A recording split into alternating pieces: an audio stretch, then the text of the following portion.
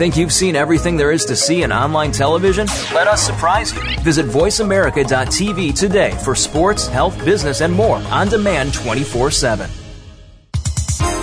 The following program is being brought to you on the Voice America Health and Wellness Channel. For more information about our network and to check our additional show hosts and topics of interest, please visit voiceamericahealth.com. The Voice America Talk Radio Network is the worldwide leader in live Internet talk radio.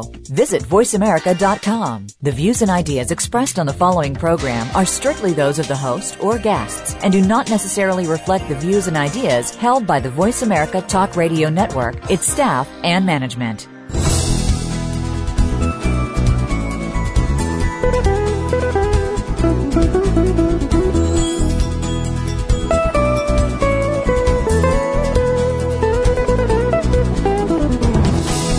If you or someone you know has a child with autism in their family, answers and support can be hard to come by.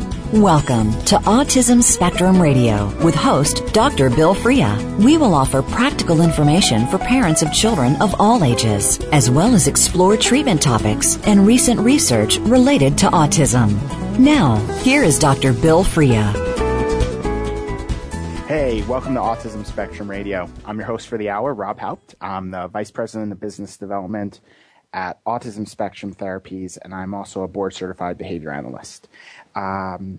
This week, we are taking a little different direction. If you've been listening to the show for the last few weeks, we've been focusing on teens, and we've really been emphasizing a lot about ABA. And obviously, as a BCBA, or board-certified behavior analyst, I have a lot of experience and background with ABA and that approach.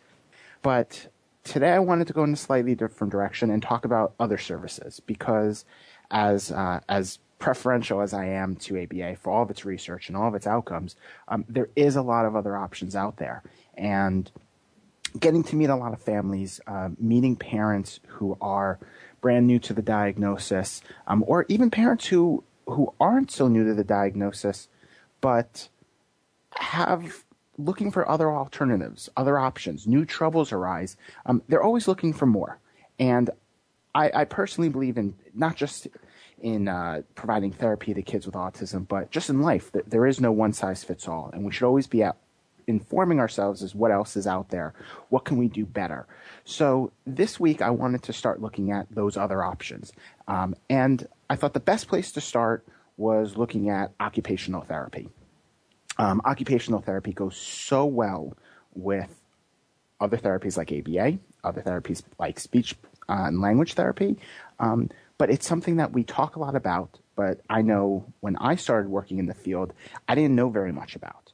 So when I was thinking about this show and going into this new topic, I wanted to bring in someone who I turn to when I'm stuck, the person who I turn to when I'm looking for OT advice and I'm looking to expand the program. And just like me, she has a lot of experience working with different methods of therapy and bringing together a more collaborative approach.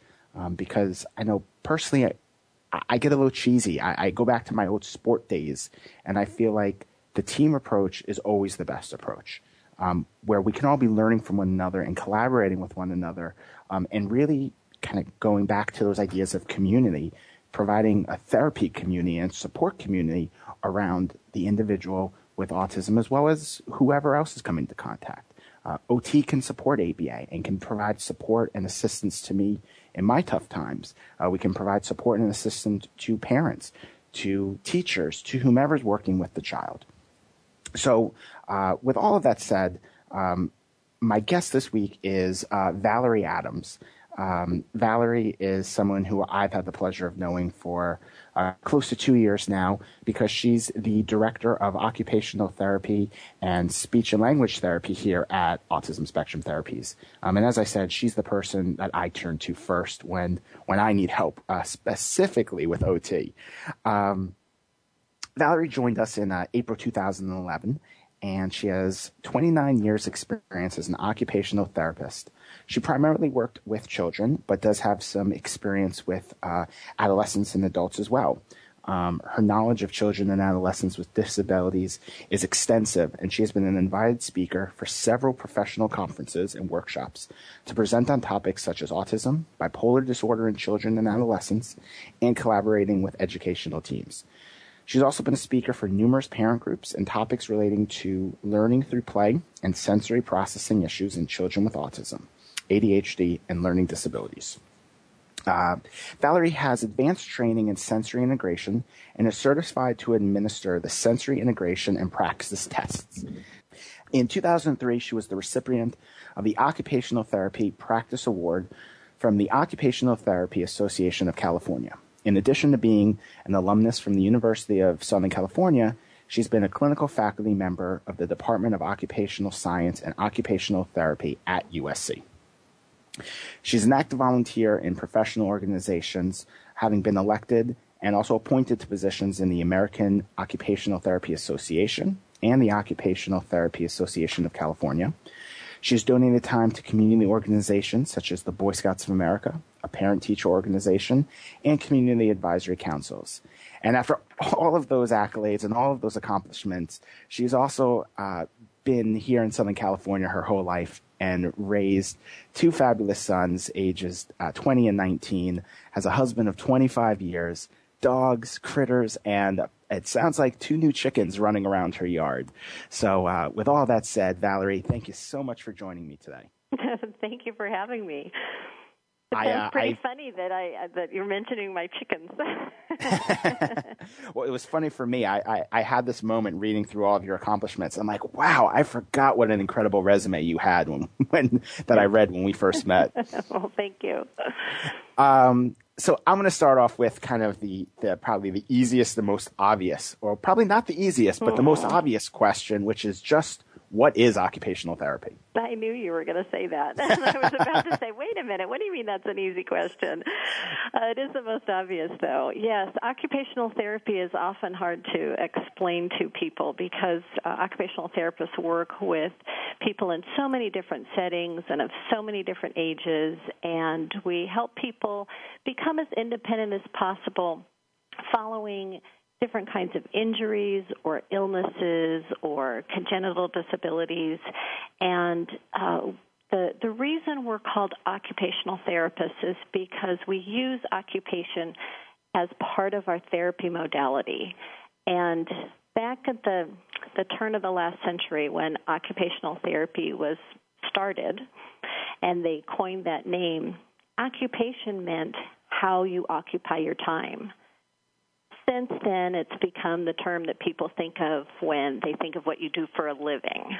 And so now people say, oh, you're an occupational therapist. Does that mean you're going to get me a better job or help me do my job better? And people think of it solely in those terms. And that is part of what occupational therapists can do. But we're really concerned with the role people have their entire day. And we really feel that a balance of work, rest, and play is important. So we want to make sure that people are able to do what they want to do in their leisure time as well as what they want to do when they have to work. And also what they need to do just in their daily lives. We call them activities of daily living, but it includes getting up and getting dressed and fixing themselves breakfast and driving their car or taking the bus to work, whatever they need to do throughout the day to be as independent and functional and enjoy their life as much as possible. The other reason it's kind of confusing to figure out what occupational therapists do is because we work with so many different age groups, from newborn babies in the hospital to the elderly in skilled nursing facilities. And we work in schools and homes and hospitals and community centers. So I like to give this analogy of the blind men that come across an elephant in the middle of nowhere, and it's the first time they've ever been near an elephant. And so one blind man feels the tail and says, oh, an elephant's like a rope. And another blind man feels the trunk and says, oh, no, an elephant's like a snake. And another blind man comes and feels the legs and said, no, an elephant's like a trunk of a tree, et cetera, et cetera. Well, it's the same thing with occupational therapy. If you've had exposure to an occupational therapist because your grandparent had a stroke and the occupational therapist helped your grandmother learn how to get around in the kitchen and fix herself a meal again and take a bath, then that's what you think occupational therapists do. And then you're surprised to hear, oh, you work in schools with children? Well, what do they need to do? They don't have occupations. Or they think, well, what do you mean you work with children with autism? How do you work with them?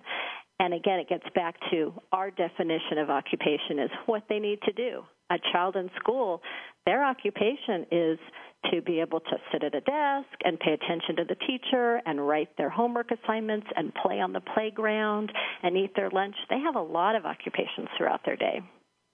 I mean, I feel like you're talking to me at 16 because my first exposure to occupational therapists was working with the elderly population. Mm-hmm. And I remember when I first started working with children with autism, that is exactly what I said. I was like, wait, what's the OT doing here? How is this all supposed to work? Mm-hmm. You brought a lot of smiles to my face with that summary. Just because, again, this is something I'm just getting exposed to through getting to know you better and as well as getting to know a few of my friends who have been moving into the OT world. But what kind of training and education does an occupational therapist have to go through? Oh, well, there's two different levels. One is if you become an actual practicing occupational therapist, you have to have a minimum of a master's degree to university, and you major in occupational therapy or occupational science.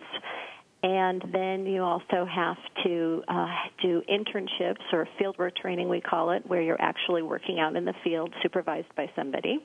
Then you take a national certification exam to say that you're qualified to be an occupational therapist. And most states now also require you to become licensed in that state.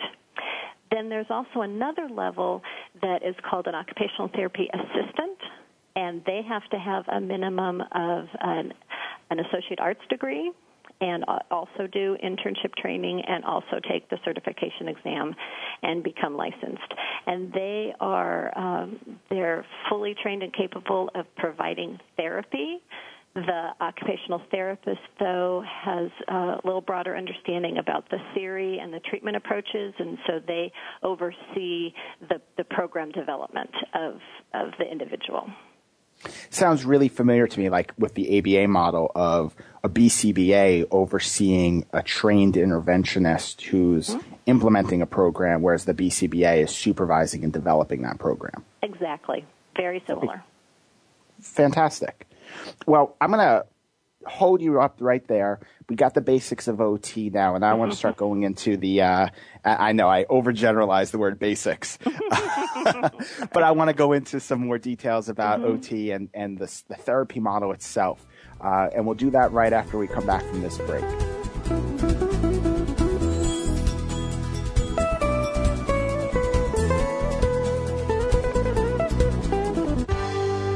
Your life, your health, your network. You're listening to Voice America Health and Wellness. At Autism Spectrum Therapies, we understand how confusing funding options have become, as well as the difficulties that often come with seeking insurance approval. Our knowledgeable insurance team can help you become informed about your options and assist you in securing the services your child needs and deserves. Our client advocates specialize in obtaining pre-authorization for insurance coverage of AST's services. If you have questions about your insurance coverage, call our insurance team today at 866-278-1520. Everyone deserves a life filled with happiness, confidence, and achievements. Code Metro, developers of NPA Works business management software, is proud to partner with Autism Spectrum Therapies and its efforts in creating futures for individuals with autism. To fulfill our duties, we promise a special needs product that helps organizations operate efficiently, providing them with a business system that evolves as rapidly as they do. The results? A streamlined practice to help maintain quality services. Discover how we help businesses succeed at npaworks.com. Need to replace aging IT infrastructure? Want a way to scale IT resources on demand? Looking for affordable disaster recovery alternatives? Then maybe the cloud is for you. If you aren't sure where or how to start, Centerbeam can help. Over the past decade, we've moved hundreds of clients to the cloud, and for a limited time are offering a 25% discount on a cloud readiness assessment. It includes detailed recommendations for your transition to the cloud and is yours to keep. Call 877-710-8880 or visit centerbeam.com/Voice America. Your life, your health, your network. You're listening to Voice America Health and Wellness.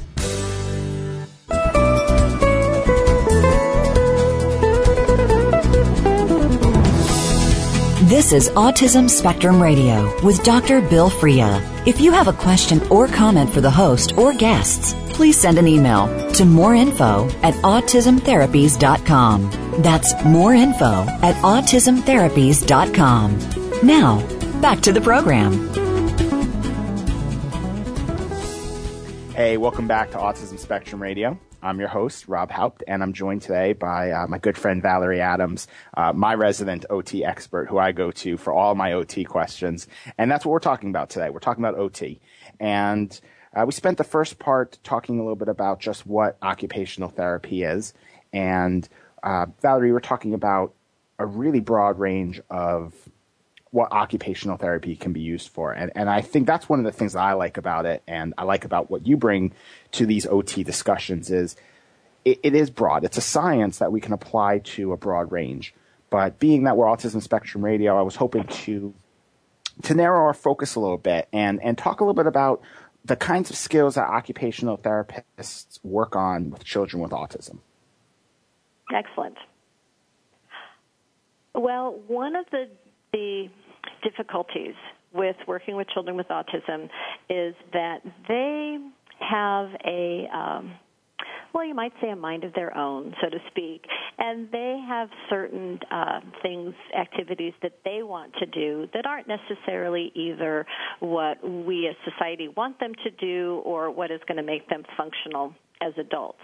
And so one of the difficulties is making sure that we find the way to teach them those functional skills that is motivating to them. I don't know if you've talked about this before, but that's one of the crucial things with working with children with autism is find Absolutely. out what's motivating. Yeah, yep, no matter, big part of our talks. Yeah, that's what I figured. And so you know me well. It's the same thing when any professional is working or parents or anybody is trying to help children with autism. But ultimately, what we want them to be able to do is to be able to take care of themselves, to do what I referred to before as activities of daily living, to brush their teeth, to feed themselves, dress themselves, those kinds of daily activities. So sometimes what interferes with them being able to do that might be a weak grasp, uncoordination, or an aversion to some sort of sensory input. So we look at the foundations of what making it difficult for the child to do the tasks that we want them to do. If there is a difficulty at that foundational neurological or neuromotor level, then we work on helping them improve that foundational skill. Then it's easier for other people on the team to teach them through practice. So, for example, if you want a child to be able to dress themselves, and the mom and the behavior interventionist and the school teacher and everybody's tried to get him to put on his shirt over his head, and he doesn't want to do it. And the OT observes and finds out more about the child, not just about this. I'm really giving a very concrete example here to make it simpler.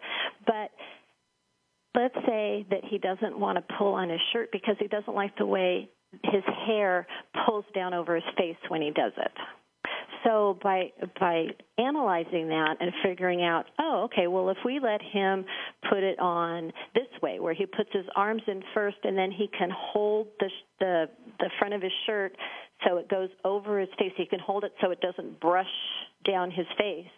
Then he's okay with putting on his shirt. That kind of a perspective might be something that nobody else had thought of until the OT watched him put on his shirt. So then, once that problem is solved, now the parent can practice doing it, and the behavior interventionist can practice doing it, and whoever else can practice putting on the shirt with easier success. That's just one concrete example. Fantastic. And you mentioned, in your description, you mentioned sensory. Mm-hmm. And on our show in the past, we've talked a little bit about just sensory and some of the sensory needs of kids with autism. Mm-hmm. But I know one of the terms that I hear a lot about is sensory processing mm-hmm. or sensory integration. And I was hoping you could explain to us a little bit more about what that is and how that fits in. Sure. Sensory integration is a treatment approach that was developed by an occupational therapist in the early 70s. And she called it sensory integration because she had done a lot of studies and research about how important it is for all the sensory systems to be integrated by the brain in order for us to learn as human beings and have appropriate output.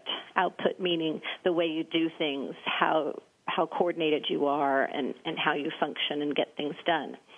And so she developed different treatment techniques to help the brain integrate those sensory systems more efficiently and therefore help children be able to learn and do things better. As more and more children with autism started being diagnosed, they were finding that many children, not all, but many children with autism also have some sensory processing issues.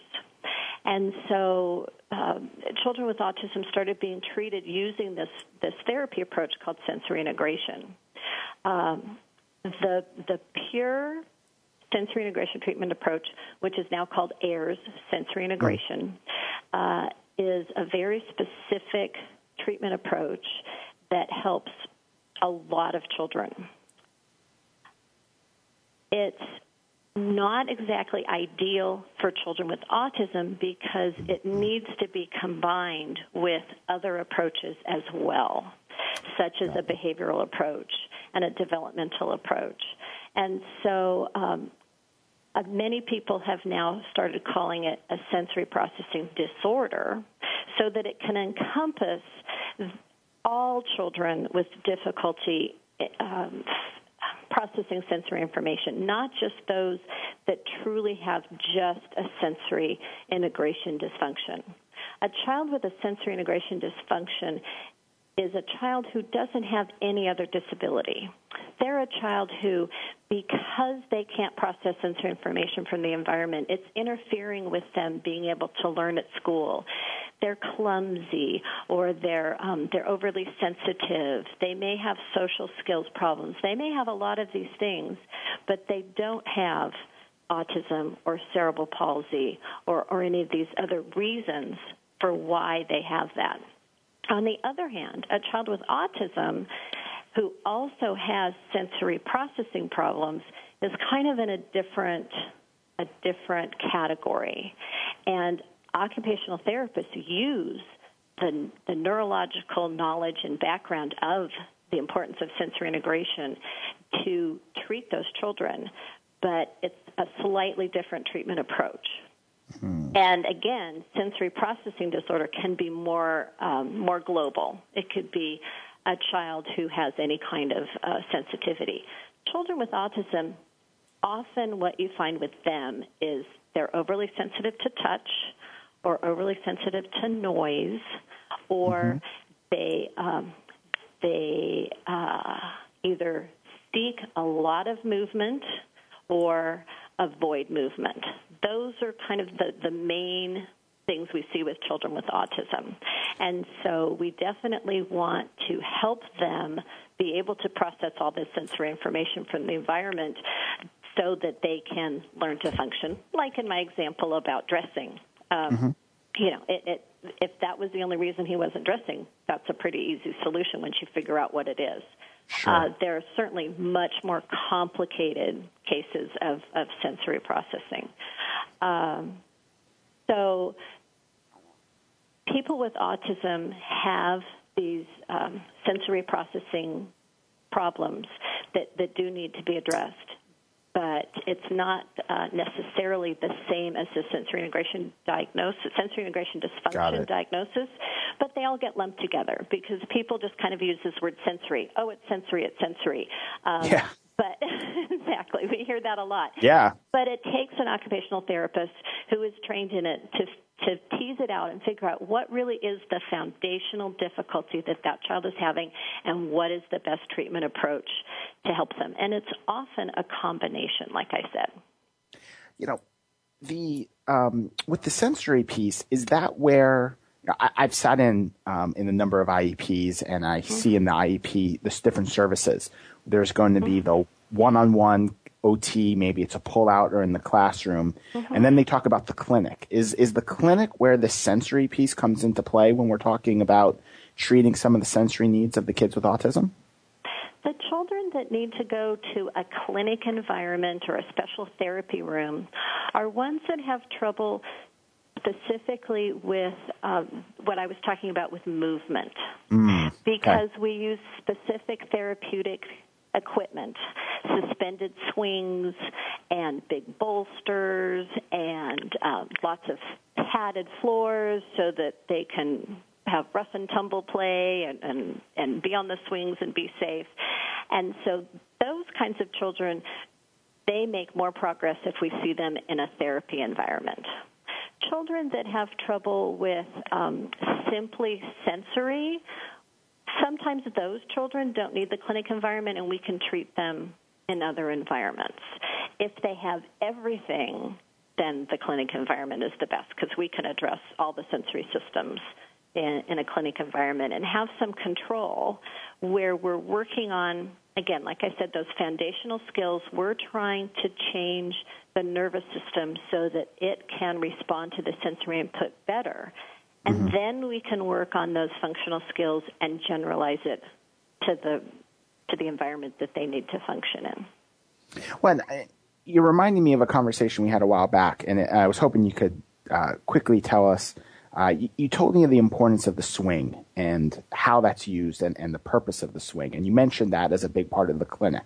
I was hoping you could share with us what the importance of and how that works. Okay. For children that have difficulty interpreting vestibular input, that's what we use the swing for. Vestibular is it's the sense you have of where your head is in relationship to gravity. So, for example, if your head is upside down or it's spinning around, the inner ear senses that and tells the brain that the head is moving.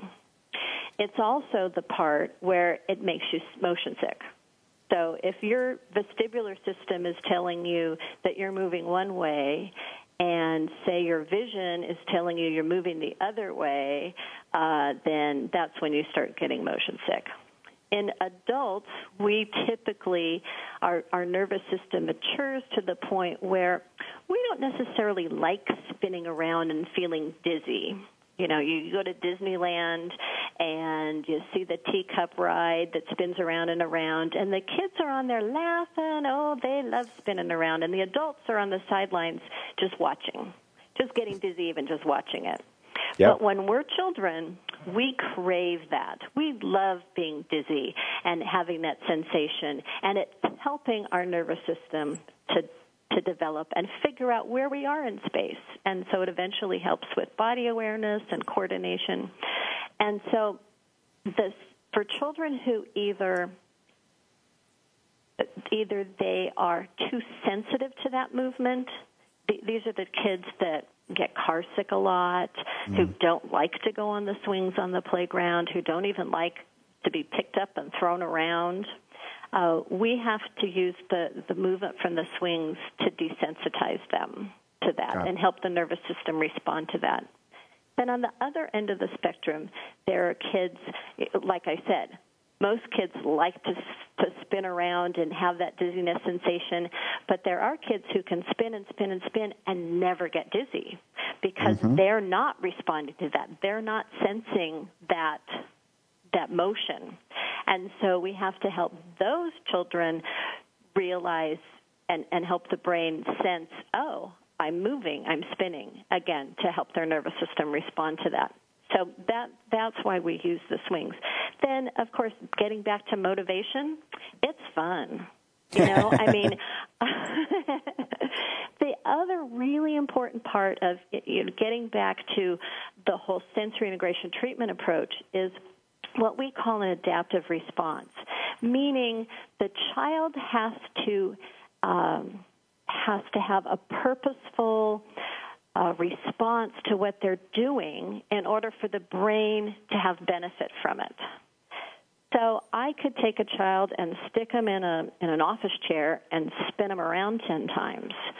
And that's not going to have the same effect as, oh, we're on the swing and we're pretending to be pirates and, oh, here comes the wave, and they have to adjust their balance, and, oh, now you've got to throw this beanbag over here and hit that shark, or, whatever. We make it playful so it's motivating, but the action that they're doing, as long as it's purposeful, that sends feedback to the brain that the brain can then understand, and you do that enough, and the brain realizes, oh, I get it. Now I understand. It takes a lot of repetition. No, that makes perfect sense. And I think back to some of my former clients that I've worked with, and that story just always resonates with me of like, now I get it. Now I get why we're doing this. Oh, good. Well, we're going to take a break right now. But when we come back, we're going to spend some more time talking with Valerie Adams about OT and how it can be embedded in collaboration with other therapies. We'll be right back.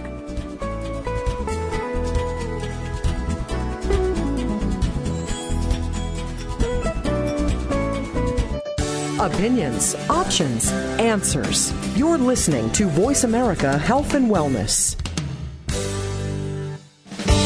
Shepard, Mullen, Richter & Hampton is a proud supporter of Autism Spectrum Therapies. Shepard Mullen is a full-service law firm with more than 570 attorneys in 14 offices located in the United States, Europe, and Asia. Companies turn to Shepard Mullen to handle corporate and technology matters, high-stakes litigation, and complex financial transactions. For more information, please visit shepardmullen.com. BDO is dedicated to service. From serving our clients to serving the communities in which we live and work. Through BDO Counts, our national corporate volunteer program, employees across the country volunteer their time, talent, and resources for the good of local communities. And now, BDO is proud to support Autism Spectrum Therapies. We believe in doing our best to make the world a little better. That's why people who know community involvement know BDO. At Autism Training Solutions, we know what it's like to work with children with autism, and we know what professional development can do for a school, a child, and a family. That is why we want to give 50 schools in the U.S. access to ATS professional development for a whole year. All you need to do is tell us how ATS would make a difference for your team in a 1-minute video or a 500-word essay. For a complete set of rules, visit autismtrainingsolutions.com/contest. Opinions, options, answers. You're listening to Voice America Health and Wellness.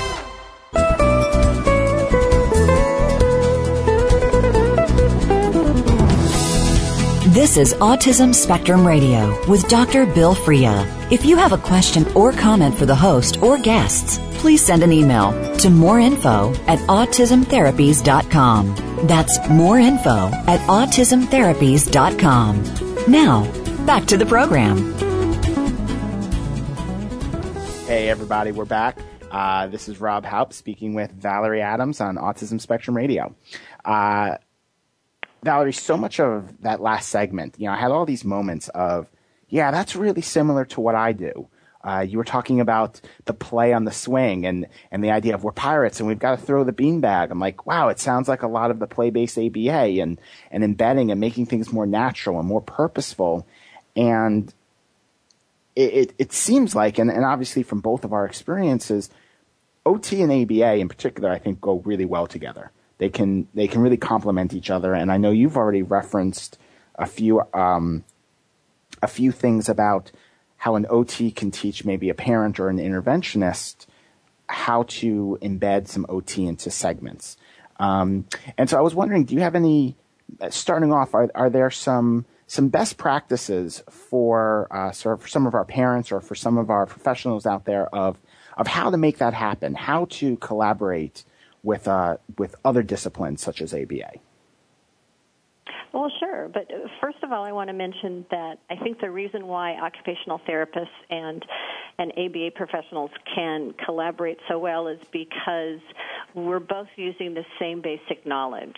Mm-hmm. Occupational therapists use knowledge from psychologists and psychology research, just like ABA does. So we're starting from the same knowledge base.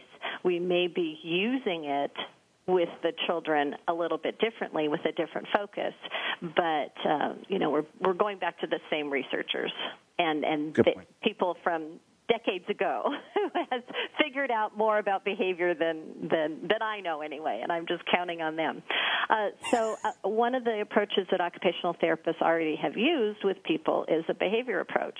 Mm-hmm. The reason why it's different than what ABAs do is because we're using it more to accomplish what our goals are, and like I said, to motivate, to encourage, to reward, things like that, as opposed to ABA professionals are their outcome and their goals is much more specific, and mm-hmm. and it's much more tailored to a specific task.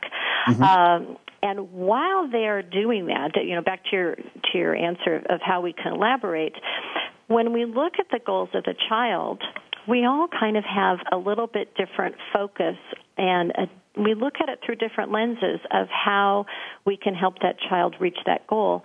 But we all want the child to reach that same goal.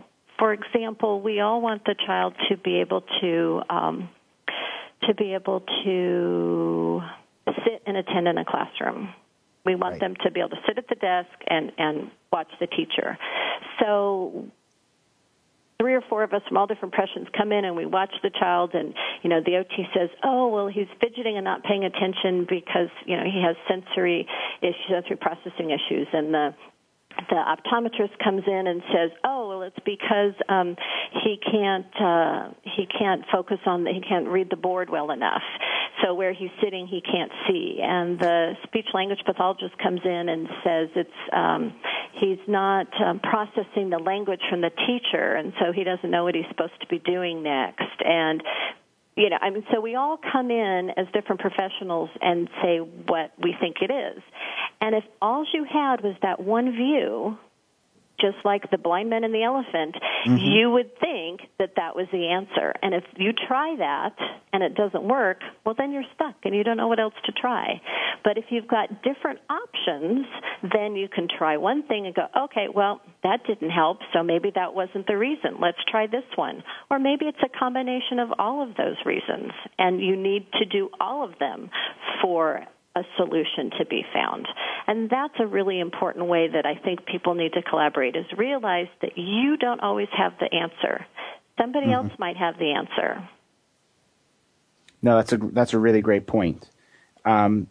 Within this, one of the things that I think I sometimes struggle with is, obviously, ABA is more intensive in the number of hours we spend with a child. Mm-hmm. Whereas an occupational therapist, I'm throwing numbers out here, so correct me if I'm wrong, but you might have an hour a week with the child. Maybe it's a blend. Maybe it's 2 hours, but maybe it's broken up between a clinic versus in the school or in the home. And we may be spending 30 hours with that child. And I think one of the pitfalls that sometimes we can fall into is, why spend so much time with this child that we don't always take those other perspectives in because we're always there. We're hearing so much. So is there a good way are there some tips or some best practices you found of how to get that collaboration going? If I'm a BCBA overseeing a 30-hour program, I still may have more face-to-face time with the child and the BI. How do you as an OT get that information to me or help support and make sure that I'm taking in what you're saying and then also training my interventionists to do it as well? Well, a lot of it is communication and having people who are willing to listen and take the views of other people. So it's kind of a two-way street. Yeah. I can go in and say, here's my recommendations. This is what I observed. While you're doing this activity, could you do this at the same time, and this is why. But the other person on the other side has to be willing to say, okay, sure, I'll try that. One of the things that I do at AST is I look at what they're already doing and say, you're already doing it this way, but when you do it, just tweak it a little bit. So I'm not taking away from the activity that they need to do and the purpose they're doing it. Instead, we're combining it so it's two things in one, and the child's getting that much more benefit. For example, I keep giving you these really concrete examples, but that's I love how your I examples. think. No, I love your examples. Keep going. So if the child needs to learn how to imitate drawing a line, the behavior interventionist is going to draw the line and say, okay, draw the line, Johnny, here, draw it from here to there. I'll walk in and I'll say, okay, well, while you're practicing drawing lines, you're trying to get him to imitate. Their goal might be to imitate or follow directions or to stay with the task or, whatever their goal is for doing this. And I'm going to say, well, while you're doing it, make sure they start at the top of the page and go down. And also put the pencil in their hand like this so that they're practicing it the right formation. Later, when they are older and they learn how to write letters, they'll already have a better grasp with the pencil, and they'll already be starting at the top and going down, which is how we write letters. So they're still getting their goals met, and at the same time, the child is able to practice drawing lines. Now, at the same time, I might be thinking, if he never practices drawing lines, I don't care. He's not ready for that anyway. But as long as they're going to practice drawing lines, let's do it the right way. Right. And it's the same thing with parents. I tell parents that too. I mean, even my own mother, in those days, you didn't go to preschool at the age of 1 like you do nowadays. I was home with my mom, and she taught me how to write. And it turns out there were some letters she taught me wrong, and the teacher had to teach me the right way. So it's the same thing. They're not all teachers. Parents aren't all teachers. So I'm just going to give them a little guidance to help them along and do that. And again, I'm not interfering with their goals are. They're still able to do it. Another example that just happened today, as a matter of fact, throwing a ball. So not only are they working on throwing a ball, but let's work on throwing it into a target. Let's work on throwing it at some plastic bottles that are going to tip over and something's going to happen when the ball gets there. Or let's throw it into a bucket so it's, like basketball. And so, again, I'm not interfering with what they're doing. They're still doing what they want to do, but at the same time, they're working on some other goals that I want them to work on, too. And back to communication, for them to then be willing to say, oh, you know what, I tried what you suggested, and they're just not doing it. I don't know what I'm doing wrong. And to be willing to communicate with each other and say, oh, well, that's because I was wrong, and this isn't the way you should do it. Let me change what I taught you. And be willing to say, okay, let's try something else. Sure. Well, I really like the throwing the ball example because in my mind it almost goes a step further of you and I, if I'm the BCBA and you're the OT and we created this throwing the ball routine, now we can get an adaptive physical education instructor involved, and maybe we can incorporate some of this into the phys ed routines that they're practicing. And now we've got 3 professionals potentially all on the same page. And one of the things I know we've talked about in some past episodes is consistency and just that big importance of that. So I just get excited by how we can all work together. Oh, absolutely, and especially in the school setting. It's very important, and it's also easier, I think, for the team to work together because you're all there. You can say, oh, yeah, exactly what you said. When he's in PE, make sure he does it this way. And, when he's in the classroom, make sure he does it this way. And then the other thing is to use those the behavioral approaches that the BCBA is using in other settings, too. It goes both ways.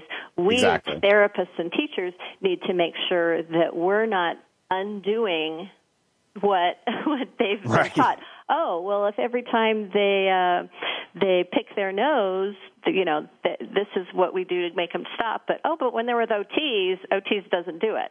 Well, that's just undoing it. So we all need to do what everybody is doing for them. Speech and language, same thing.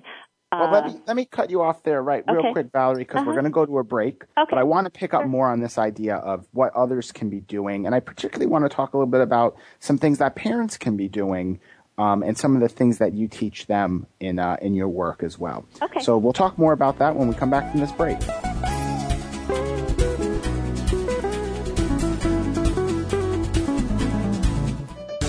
Your life, your health, your network. You're listening to Voice America Health and Wellness. If you are considering how cloud computing might benefit your business, Centerbeam's Cloud Readiness Assessment can help. Our track record includes over a decade of service delivery experience, and our customer satisfaction leads the industry. We've moved hundreds of clients to the cloud and can help you identify the best strategy for your business. Call today to get a 25% discount on your assessment. 877-710-8880. The assessment is yours to keep and will provide specific insight into how the cloud can work for you. Call 877-710-8880 or visit centerbeam.com/Voice America.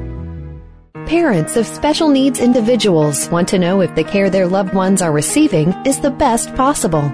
We at Code Metro, developers of NPA Works, business management software for special needs providers, understand the unique necessities of running a successful organization. NPA Works helps free providers of tedious tasks like scheduling and insurance billing. Ensure your clinic is maximizing the time they give to your loved one. Ask if they use NPA Works. Visit us at npaworks.com to see how we can help. Opinions, options, answers. You're listening to Voice America Health and Wellness.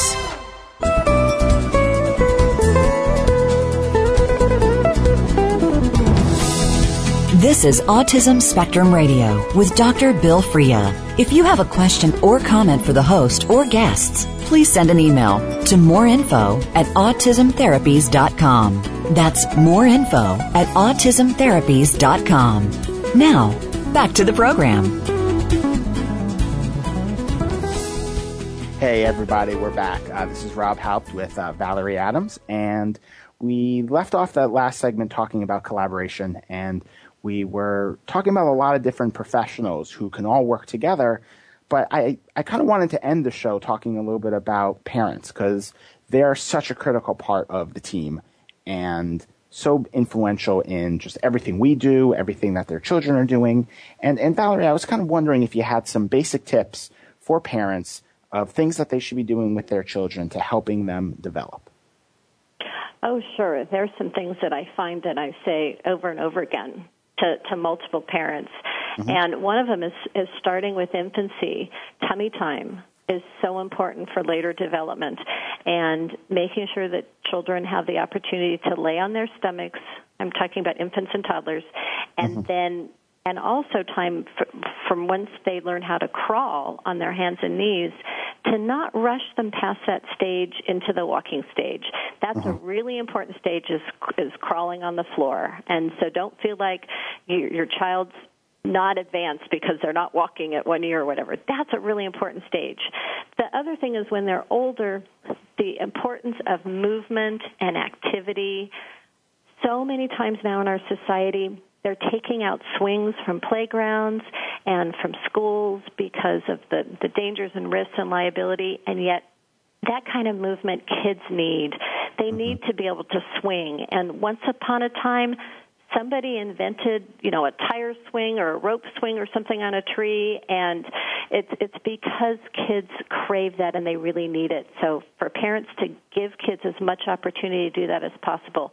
I know everybody in the media talks about, too much screen time, too much watching TV, too much whatever, and I'm not anti that, but it is important for kids to get out and move and do gross motor things. The other thing is tactile input. Being able to, in the old days, dig mud pies and play in the sandbox and play with finger paints. And again, it seems like our society has gotten so academic that we're teaching our 2-year-olds how to read and write, but we're forgetting that they need to experience things with their whole bodies and get messy and get dirty and be active. That's fantastic. Obviously, I could listen to you all day long, and I could talk about this stuff because you always teach me a lot and make me realize how much more is out there. So I appreciate you joining us today and just sharing all of your knowledge and information with everybody. I'm sure it was really valuable, and hopefully I can convince you to come back again down the road in the future and maybe continue this conversation because I do love talking about the collaboration stuff with you. So Thank you so much. Thank you so much for having me. And yes, I would love to come again anytime about any topic.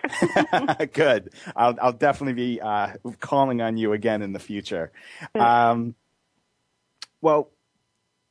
with this great conversation, I think the big take home for me personally is just this teamwork, this idea of working together, and that's been a big part of my goal in hosting this show these last few weeks. And a big part of what we've been trying to do with the different types of resources we've been presenting, just getting more information out there, really enhancing the collaboration of the clients we're working with, but just our community. There's so many of us out there who are working together side by side, and there's so much information that we can all learn from and benefit from. And like Valerie was talking about today, having different perspectives. And sometimes it's different perspectives within the field of ABA. Sometimes it's from other different just professionals who have other expertise like OT or speech or physical therapy. Sometimes it's just from listening to one another, parents to therapists or people who are all within this community that is the autism community. If you guys have more questions about today's show, feel free to email us at moreinfo@autismtherapies.com. You could also post on our Facebook page. We have some other stuff that may be just helpful for you. You can always go to the autismtherapies.com website. We have a lot of blogs, a lot of tip sheets there, as well as the history of all of our radio shows. You can click on the radio show link, go to past shows, and learn from a lot of the different professionals that we've had on in past weeks, so you can get that fuller perspective that we're all striving for. Obviously, right now, anyone here in California, insurance is a big part of your day-to-day life, looking at this new funding option for ABA, but also for potentially speech and OT. And with the other 29 states out there who have already passed legislation, I'm sure this is a big focus for any parents there, too. As always, I recommend families go to autismvotes.org because they do a great job giving you the latest up-to-date information about changes in legislation. If you don't have an autism insurance mandate in place right now, they're going to give you the most up-to-date information about where your state is going. And if your state does have one, they're going to give you great information and resources about how to utilize it. Also, feel free to reach out to us at autismtherapies.com or moreinfo@autismtherapies.com because insurance has become a big part of what we're emphasizing and focusing in on, so we can provide a greater degree of support to our families and just to the community. As always, I appreciate you joining me, and I look forward to hosting next week. Take care, everybody. We hope you've had some questions about autism answered this week. Autism Spectrum Radio can be heard live every Tuesday at 2 p.m. Eastern Time, 11 a.m. Pacific Time on the Voice America Health and Wellness Channel. Please join your host, Dr. Bill Freya, for another edition next week. Thanks again for listening to the preceding program, brought to you on the Voice America Health and Wellness Channel. For more information about our network and to check out additional show hosts and topics of interest, please visit voiceamericahealth.com. The Voice America Talk Radio Network is the worldwide leader in live Internet talk radio. Visit voiceamerica.com. The views and ideas expressed on the preceding program are strictly those of the hosts or guests and do not necessarily reflect the views and ideas held by Voice America Talk Radio Network, its staff, and management.